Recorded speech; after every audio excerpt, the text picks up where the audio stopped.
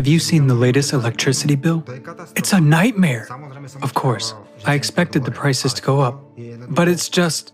I've seen it. I'm shocked myself. Now we must figure out how we're going to live in the new reality. But this is ridiculous. What the hell is going on? Are they all out of their minds? Well, there's no point in panicking anyway. Let's figure out what's going on.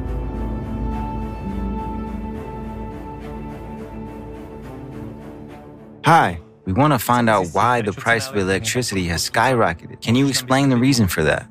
First of all, you have to understand that the preconditions for such an increase in electricity prices didn't start yesterday and not even a year ago. What does the electricity price actually consist of? Let's look at the diagram. As you can see from this diagram, the net cost of energy is only 36.2%. 34% is transportation, while the rest, more than 30%, are taxes. And I won't be surprised if this share will continue to grow. In Germany, for example, it is already 50% of the bill. Wait, even 30% is a lot, while 50% is totally wild. Where does all this money go?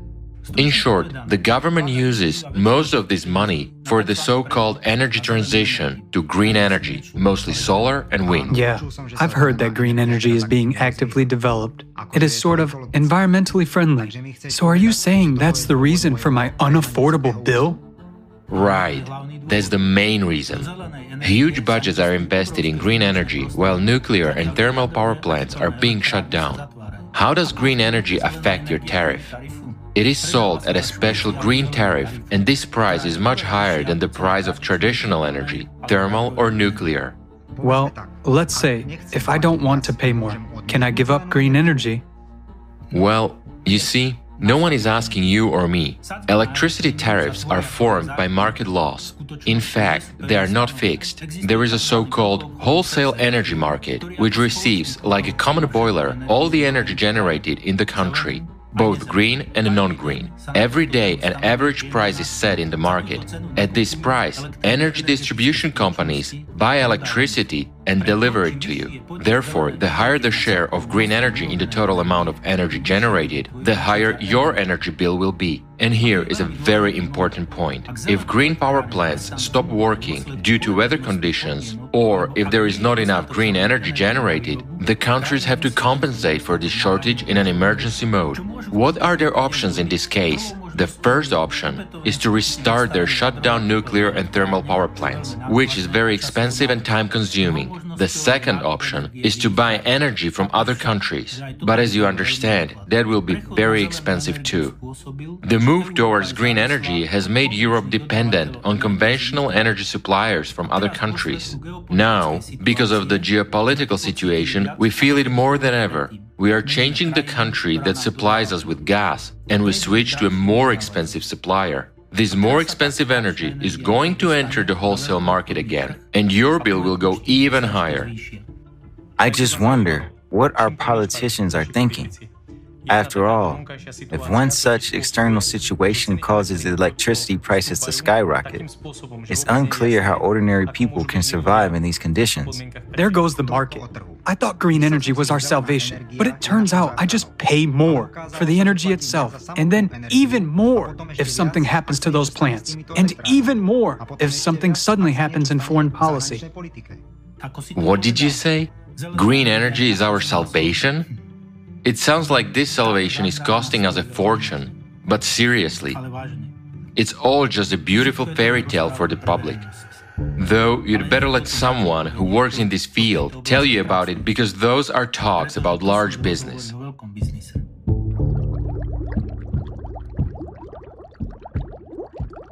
Here's what I understood. Firstly, a half of my bill is taxes, which mostly go to green energy development. So basically, green energy is sponsored out of my pocket.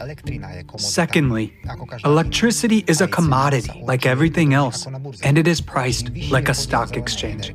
The higher the share of green energy with its green tariff is, the higher the price is for me. Whereas, if any climatic or geopolitical disasters happen, my electricity bill tends towards infinity. So you realize that electricity is a basic resource for any production.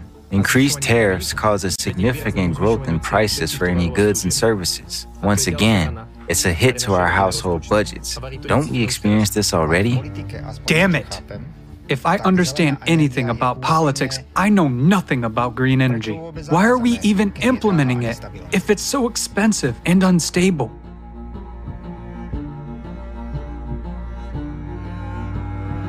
To be honest, it's just a very large profitable business. Just imagine if you start a business and get sponsored by the government. You can get benefits and subsidies. They can even pay a loan interest for you and buy you some equipment. Wait a minute, why would the government do that? Where does this unprecedented generosity come from? Oh, it's a long story. Have you heard about the theory of anthropogenic impact on climate and CO2 emissions reduction? Well, even my 7-year-old daughter knows about that. There you go. Proponents of this theory are very active in convincing us that it will stop rapid climate change. Many countries are forced to comply with directives to reduce CO2 emissions and develop green energy, even if it does not benefit them. The anthropogenic climate impact theory is a global scam and large business. Why do many people believe in it? Because for 40 years there has been aggressive propaganda of this idea at all levels. No wonder your 7-year-old daughter already knows about it too. Scam.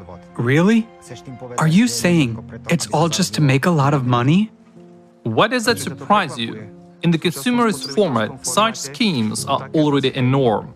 In 2020, $334 billion were spent on green projects, mostly on solar and wind power plants.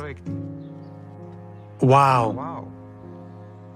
So, that's still not enough. Their appetite is growing like a weed. And hiding behind their theory, they claim they need to increase funding to $4 trillion a year. Damn it. And it's all at our expense? It's a nice scheme, I bet. And everybody wins, except ordinary people who pay for it. What is my bill gonna look like when the investment rises to $4 trillion? Buddy, no one is going to ask you if you want to sponsor it.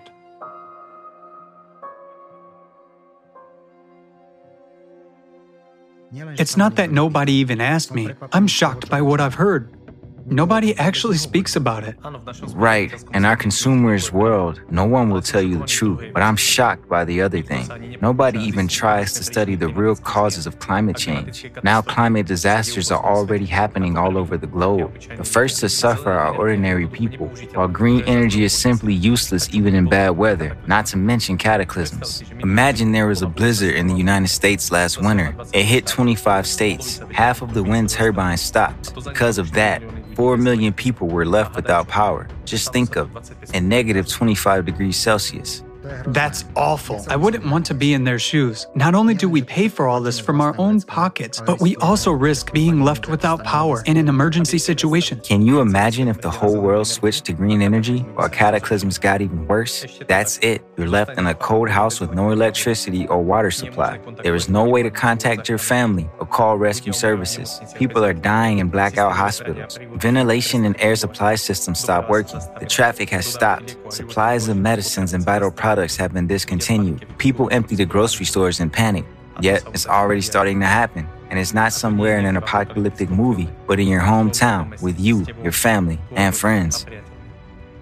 Come on. I already don't know how I'm going to sleep tonight. Yeah, this truth just makes my hair stand on end. But it's clear that green energy is a dead end. So what are our options? There are already options. Take a fuel-free generator. It gives clean, free, and accessible energy to every home.